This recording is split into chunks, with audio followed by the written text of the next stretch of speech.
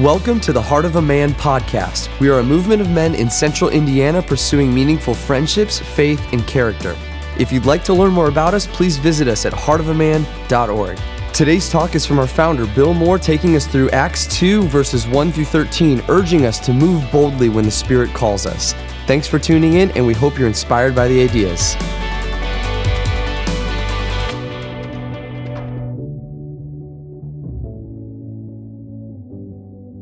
On January 12, 2010, a lot of you guys probably remember this. There was an earthquake that hit Haiti.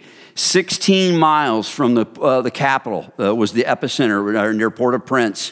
It was so large. It was a 7.0 earthquake, so massive that there was over $8 billion worth of damage on that small island. Over 230,000 people died. Can you believe that? I mean, this is a massive destruction, and it was kind of just a little blip of a story in America. It just didn't hit America as strong as you might think. Decimated that island. Several years back, probably about 8 years ago, Scotty and I traveled to the island of Haiti to meet with the largest NGO in Haiti. It's called Mission of Hope. And they had called us, asking us if we could help them figure out how to build a rice and bean operation where we could produce meals, individual packed meals and bulk packed meals from the rice and the beans that were produced locally on their island. And their goal was to get self-sufficient. They had become so dependent on free food from the United States that their local economy was falling apart. The people weren't working. They were starving. There were no jobs. It was really bad. And so people don't really understand that in America. They think that when we just go give free stuff in disaster situations, then we keep doing that we're fixing things. We're actually making things worse. There's a time for triage and fixing, and then there's a time to help rebuild. And so America was not doing that well at that time. We were doing a really poor job of putting medical communities back in place and manufacturing back in place, and it was really causing that island a lot of struggle. So we went to see if we could help. And we met a guy named Bob King. He was the COO of Mission of Hope, and we were touring his facility, and he walked by and showed us his ambulance he was very proud of, and we were thinking, oh, that's kind of okay. Nice ambulance, right? And he was very proud of this ambulance, but he said there's a great story behind this ambulance. He said, there was a guy that kept calling me, months and months of calls, persistent that I'm supposed to have this ambulance. And he's like, we're not a hospital.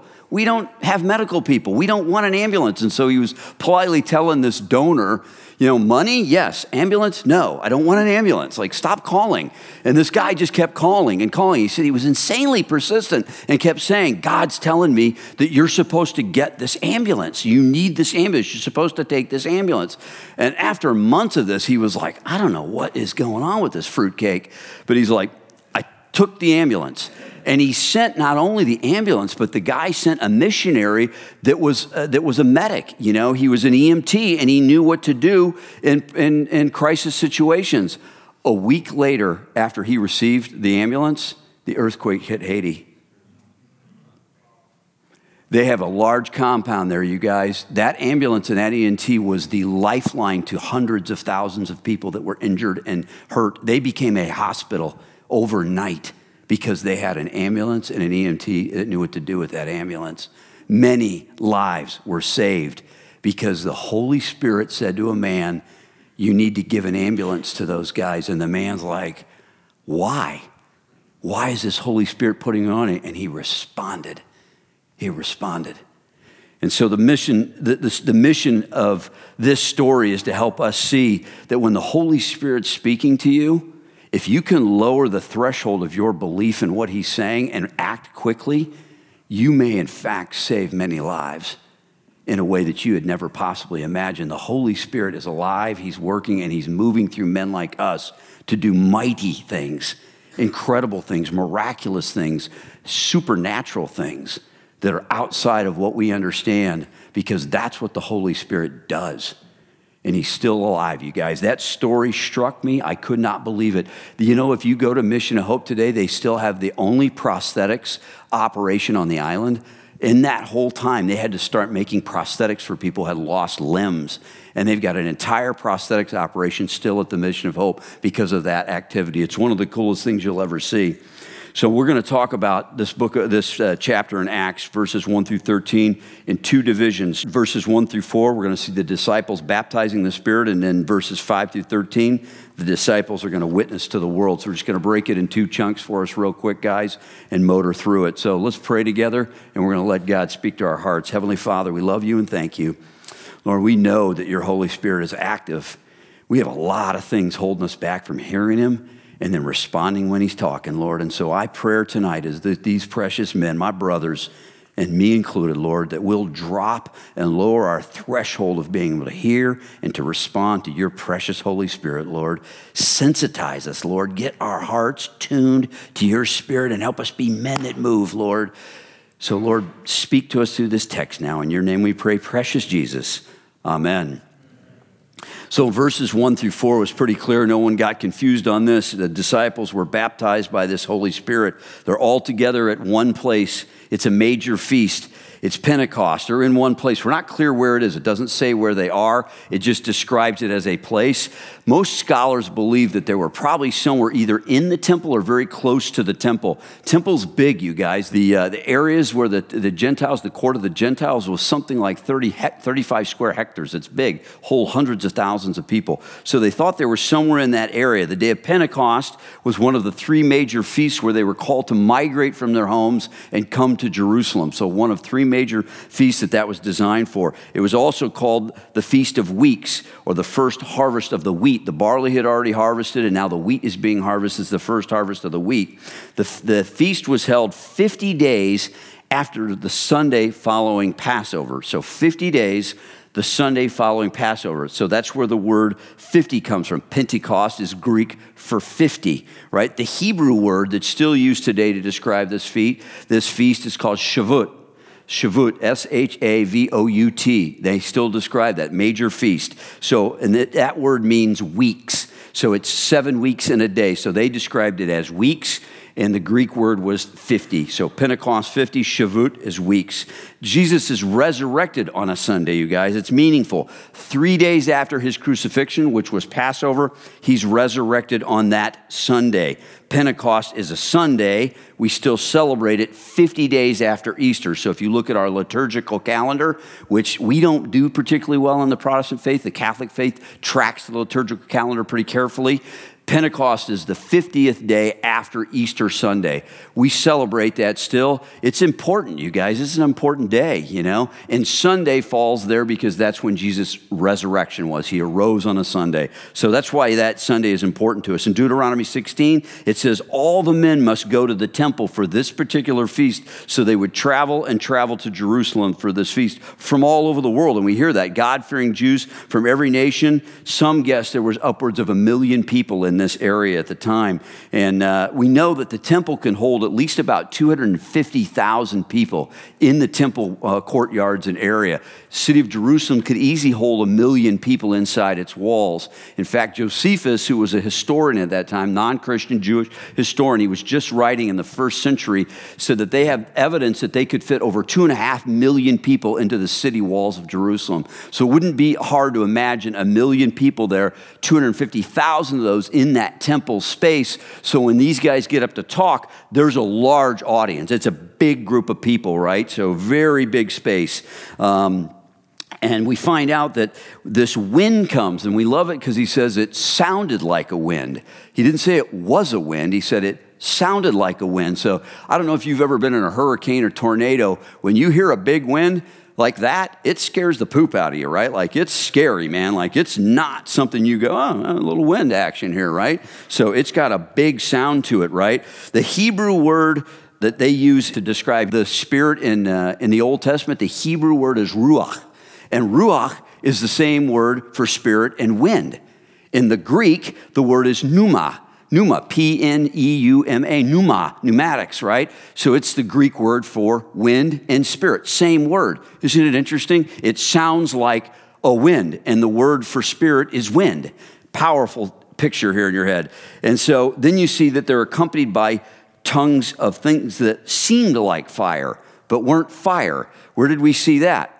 Moses standing near a bush that's burning, but it's not burning, right? It's like I'm standing by the bush and it's not getting consumed by fire. So it looks like fire, but it's not fire.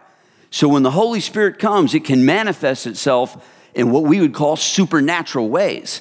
They're not natural. They're supernatural. They're outside the natural, right? They're not something that you would expect. This is how you know it's the Spirit. It can do that. How do we know that? Because the Spirit of God was there before creation.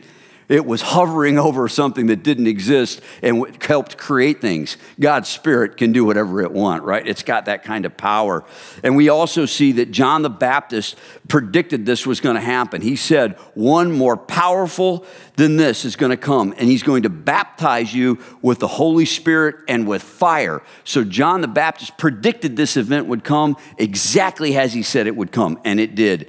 So the book of Acts is in fact the story of the power of the Holy Spirit working through these disciples of Jesus Christ in a way that we've never seen and would never see if the Holy Spirit had not done that. Why? Because they're men with natural limited ability. They have fears, they got emotional problems, they got all kinds of issues, and the Holy Spirit's like, I get it, I understand. And Jesus said, I'm going to send you something that you don't have because you're going to need it because I got a job for you to do that's going to need every bit of what I'm going to give you. So this is what the book of Acts is about. So who is the Holy Spirit? The Holy Spirit is God, but he's distinct from Jesus and he's distinct from God. The Holy Spirit is God. This is critical, you guys. This is where we get a lot of confusion in both the Jewish space and in the Muslim space. They say that we're polytheistic, and we say, no, we're not. We worship one God, Father, Son, and Holy Spirit, right? We see this in Genesis 1:2. The Spirit of God was in the beginning with God. So how could it be anything other than God? The Spirit was with God. He is God, right? That's why he was there. He was there at creation. 1 Corinthians 2:11, we pointed to this text. It says, no one knows the thoughts of God except the Spirit of God. The Holy Spirit of God is the only one that knows the thoughts of God, which means he's God, right? This is proof that he's God. And in Matthew 3, at the baptism of Jesus Christ, we hear God speaking and saying, this is my Son with whom I am well pleased. And we watch something that looked like a dove descend on Jesus. And John says it was the Holy Spirit descending on him. And there's Jesus. So we see Father, Son, and Holy Spirit, distinct, different, all there together, equal in power and equal in purpose. The Holy Spirit is God. He's unique, he's different, and he's personal. The other thing that we see in the Holy Spirit is that he's personal. In fact, most theologians say that the Holy Spirit is a person. He speaks, he thinks, he describes, he transforms, he moves, he convicts, he comforts, he does lots of things. He's described with a pronoun, he, in all of these places, right? So we see the Spirit and the fullness of who he is look very personable-like, right? So most theologians say that the Holy Spirit is God and he's a person. This is very unique to Christianity, you guys, very unique. And a lot of people have a hard time with this. Scripture makes it very clear. This is really important to us. What's the Holy Spirit doing? The Holy Spirit is always drawing his audience to Jesus Christ.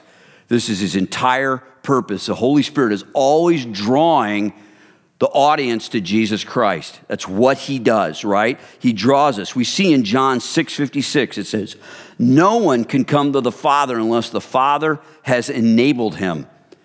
No one can come to the Father unless the Father has enabled him. What's the Holy Spirit doing? Drawing you to him, to Jesus. Drawing you to him. That's what he does. He draws you. When you don't want to be drawn, he's drawing you to him. He draws us by convicting us of our sin. John 16:8. He says he will convict the world of guilt in regard to sin. He convicts you of your sin, draws you to the Son. Right? That's what the Spirit does. He draws you to the Son, right? And then he says he brings Jesus all glory. Let me read you this verse. I don't want you to miss it, right? This is John 16:13-14. It says, but when he, the Spirit of truth, comes, he will guide you into all truth. He will not speak on his own. He will speak only what he hears, and he will tell you what is yet to come. He will bring glory to me, Jesus, by taking from what is mine and making it known to you. That's his purpose. That's what he does, right? He makes Jesus known to man. He glorifies Jesus. He brings all truth to our mind. That truth is about Jesus Christ, and that is how we get comforted. When we know the truth of Jesus Christ, it brings us great comfort. This is what he does. How do we receive the Holy Spirit? The Holy Spirit comes to us when we're saved. When we're saved. How do I get saved? Romans 10:9, he says this, confess with your mouth that Jesus is Lord and believe in your heart that he's resurrected from the dead, and you will be saved. Confess with your mouth Jesus is Lord. Believe in your heart that Jesus Christ is resurrected from the dead, you will be saved. And then he says, when that happens, you go to Ephesians and you find out when you get the Holy Spirit. These are fundamental verses. The only reason I'm reading them, guys, is because this is literally foundational to our faith. If you don't have this text and it's not core to what you understand, you're missing some critical things to help you understand and explain to other people what we believe. Foundational. When I believe in Jesus Christ, I accept him as Lord and believe in his resurrection, Jesus says something's going to happen, and this is what it is. And you also were included in Christ when you heard the word of truth, the gospel of your salvation. Having believed, you were marked in him with a seal, the promised Holy Spirit, who is a deposit guaranteeing our inheritance until the redemption of those who are God's possession to the praise of his glory. This is critical. This is the time when we believe in Jesus Christ, we are sealed with the Holy Spirit. He indwells us. He moves in. We now become the temple of the Holy Spirit. This is called our spiritual baptism. This has nothing to do with water. This is a spiritual baptism. You've been baptized by the Holy Spirit. That's when it happens. The water is an outward sign. It's a confession publicly that has occurred to you. It's not the water that makes that happen. It's the confession of faith of the Holy Spirit drawing you to that moment and confessing that, and that deposit is a seal. So when you stand in heaven, you walk in the door and he's like, nope. Heart of a man, nothing, dude. Don't care what that logo is on your t-shirt. But the Holy Spirit, bang! Dang, that's good. This one's mine. Nate, you're mine. I see the Spirit in you. I can see him in you. You're sealed. Welcome home, son. That's what does it, you guys. That is a beautiful thing, isn't it? And you don't ever lose that. There's nothing you can do. You have eternal security after that moment happens. You cannot lose that. The only thing that Jesus said was unforgivable. There's one sin that's unforgivable, and it's this. He said, blaspheming the Holy Spirit is the only sin I cannot forgive. Cannot. And why? Because when the Holy Spirit draws you to Jesus and says, this is your salvation for conviction of your sin, and you say, I don't buy that, and I don't believe it. You've now looked at the Holy Spirit and said, I'm blaspheming you. I don't believe who you are. And Jesus said, that I cannot forgive, because that's your only way to eternal salvation. I sent him, he convicted you, and you said no. I'm done. There's nothing I can do. That's the unforgivable sin, you guys, and that's what he's talking about. We're sealed by the Holy Spirit, and that's how we know we're one of God's children. How are we filled? Consuming and living out the Word of God, you guys. This is how we get filled. The Bible is God's word. It is inspired by the Holy Spirit through men who've written it down.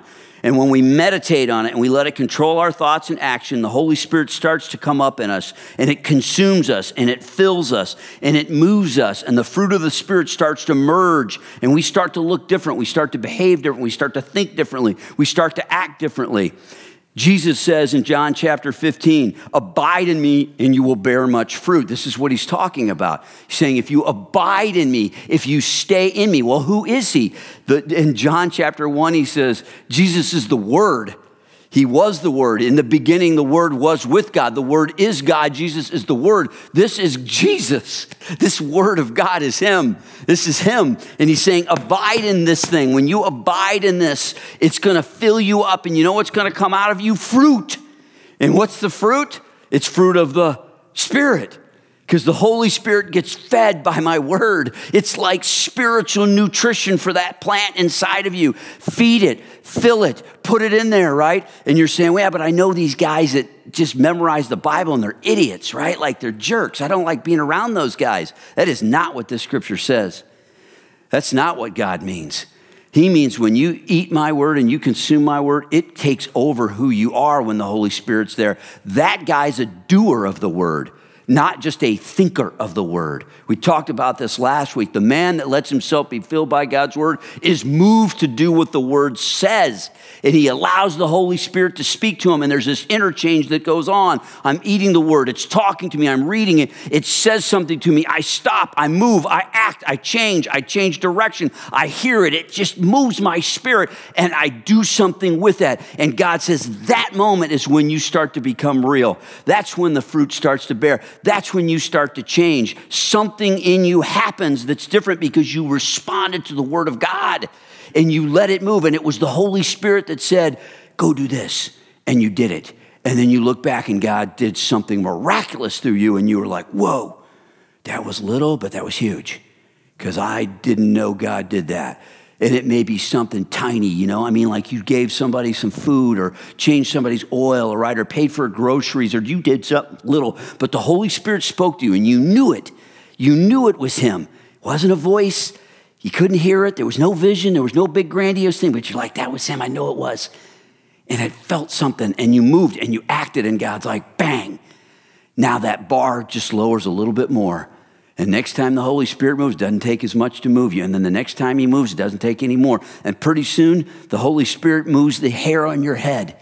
And you're just like, oh, Holy Spirit, I'm going to move. But we don't start there, do we? We usually start somewhere that looks more like a 2x4. Okay? And he bang. And he's like, something just hit me. And he's like, yeah, it's the Holy Spirit.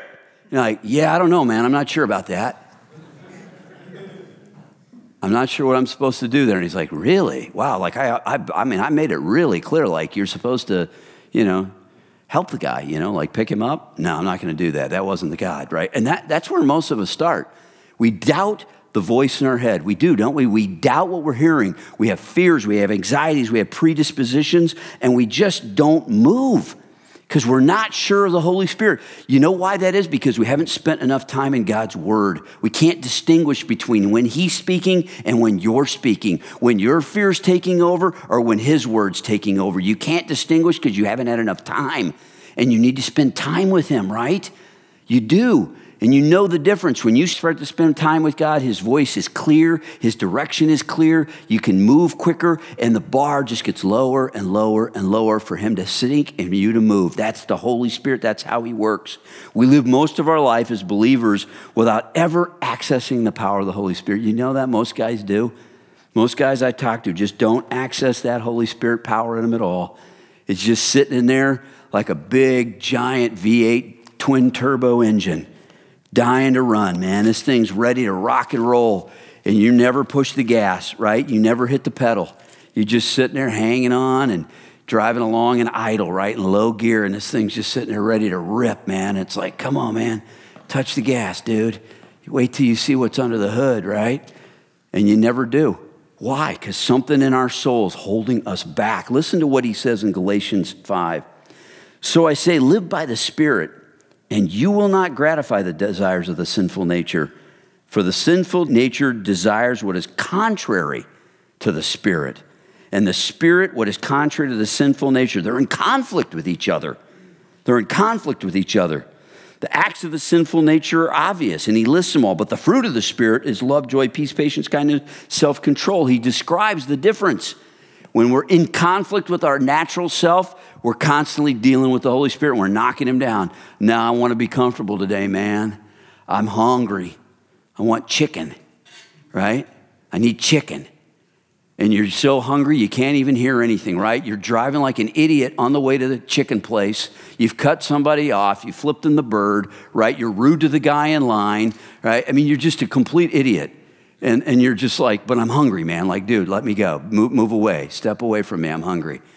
And God's like, yeah, I know. That's how you guys are. That's honestly what gets in our way a lot of times, guys. We just simply let the nature of our body, our sinful carnal self, get in the way of the Holy Spirit. He's saying, can you not do that? Can you let the fruit of the Spirit move you to a different place? Can you allow it to do that? And that's what I would say to you, right? What can you do this week to allow the Holy Spirit more access into your life? How do you give him more access into your life? And I would say one way to do that is start to get familiar with what blocks him in your life. What's the thing that gets in the way? When you're hungry and you always want to eat, just move that out of the way one time. Literally just move that out of the way and say, okay, I'm really hungry right now. So what I'm going to do is I'm just going to move hungry out of the way and say, God, I'm hungry, but I'm going to move it out of the way so I can sit here and fast for a minute, maybe a couple hours. I'm not going to eat because I'm going to let you speak to me. And I'm not letting this stinking carnal body of mine run the show. I'm not letting him run the show. And that's one example where you take control and God's given you the power to do that. You have that inside of you. What can you do this week to let the Holy Spirit have control and give him more access so that you can hear and act and respond to him?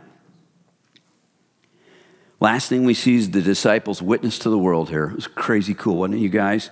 These guys are speaking. They're speaking these languages. They're known languages. In 1 Corinthians 14, if you've got confusion over spiritual tongues and known languages, there's a lot of debate in this space. Don't get lost in that stuff, you guys. Simple thing to remember. It's really easy. I remember being in a prison, and I'm like the only white guy in this prison, by the way. So they invite me in to go teach this thing, and I'm scared about that alone because I got all these other issues going on in my head. And I walk in there, and I'm like, oh my gosh. And the pastor next to me goes, hey, did you pray before you came in here? And I'm like, no, man, I'm scared out of my wits. I just showed up. And he's like, are you stupid or what? You know, he's like, you're just getting ready to walk in the devil's lair, and you don't have people praying for you. And I'm like, no, you didn't tell me that, man. I just showed up, man. So he makes me get up and give this gospel message, right, to these prisoners. And I get down, I got sweat pouring off me. I'm freaked out. I'm like, I don't know what I just did. That was crazy. And then some lady starts flopping on the floor. Like some lady that's with our group, she starts bouncing all over the floor and she's screaming and yelling. And I'm like, what's wrong with her? And some other guy puts his arm around me and goes, just ignore her, man. It's all right. She does that when we get here. I'm like, I'd never seen that before. Guys, that stuff goes on. There's things people do that they think are spiritual. Some of it is, some of it isn't. The best way to discern is this. Did what that person say or do draw my heart and mind to Jesus Christ? Because that's what the Holy Spirit does. Simple. Did that draw my heart and mind to Jesus Christ? If it didn't, let it go. Just step out of the way and just let it go. Don't make a big deal out of it. Just let it go. That's something between them and God, right? That's between them and God. And I'm not saying there's not spiritual tongues that people speak. There are. And there's people that glorify God and bring glory to him. But there's times when it's all about them. But there's also times when guys like me stand up and talk, and it's all about me. So, you can get confused pretty quick. The question is it glorifying Jesus or is it not? And that's really the point of this text right here. These men got up and women got up and spoke, and they proclaimed Christ in languages that were known languages to people all over the world. God said, welcome to my church. Watch me. In Genesis 11, Nimrod was building a tower. And he said, let us make ourselves great. We need to make a name for ourselves. And they built a giant tower. And God came down and said, when man does that, he starts to proclaim his own name. He's going to do some really bad stuff. And that's when he caused the entire world to have different languages. And this is the reverse of that moment. Exactly now, the Holy Spirit with God comes back, causes these people to come together. Ecclesia, the church, is now being brought together under the power of the Holy Spirit, people from all over, races, denominations. This was one heck of a diverse day, you guys, like you've never seen. And God unifies the church, brings them together under the power of the Holy Spirit, speaking in different languages, and people are glorifying God. Some people didn't believe, but a lot of people did. The Holy Spirit works through Christians, drawing people to Jesus Christ. He works through you and I, drawing people to Jesus Christ, you guys. That's what he does. And you could see this in the lives of many people, right? I could tell you this. I was in BSF in the mid-'90s with a bunch of guys, and we got kind of pulled into this project for this lady. Her name's Norma Shadroff, and Norma lived in a South Side community, and her husband had just left her, literally abandoned her. 4 kids. She's got young kids. She's helping orphans in the neighborhood. She's literally living in a tiny house, and it's just falling destitute. And all of a sudden, these women get together and they call our husbands and said, man, we got to help Norma. And I've never seen anything like this, you guys. These people pulling together. I've never seen it. Usually when that happens, we start fighting. The guys argue over the counters and who's going to do the carpentry, and the women fight over the color of the drapes and the floor, and it usually doesn't go well. It's usually a mess. That's not what happened. All these people, literally dozens and dozens of people come together. We start rebuilding this lady's house in a week. She's gone on vacation. In a week, this house gets built, overhauled, completely overhauled, with people working in ways you'd never imagine. Icing on the cake. One of the guys and I go get 2 more guys. We're raising money for the pregnancy center in that town. We're playing golf to do it. You got to play golf to raise money. So there's no other way. So we're golfing. We're on a par 3. You know what I'm getting ready to say. If you hit it in a hole-in-one, you win a car. One of the guys hits a 7-iron, 173 yards, 2 bounces in the cup. And we're screaming, throwing our clubs. We're going ballistic. We're going nuts. He's won a car. We're just going crazy, right? He's on his knees crying. And I'm like, Steve, what's going on? He's like, you're never going to believe this. This morning, my wife and I took our only car, our van, and we put a bow around it, and we parked it in Norma's driveway. And we don't have a car right now. We weren't sure how we were going to get one, but we felt the Holy Spirit tell us to give our van to Norma. And he just won a car.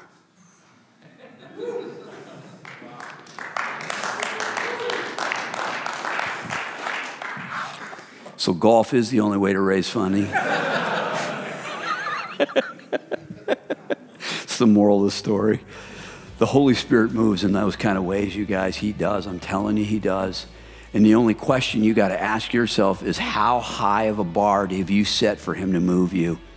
What will it take for you to lower the bar so that you can start to hear and respond to the power of the Holy Spirit, so that you can watch him work in supernatural ways to transform lives?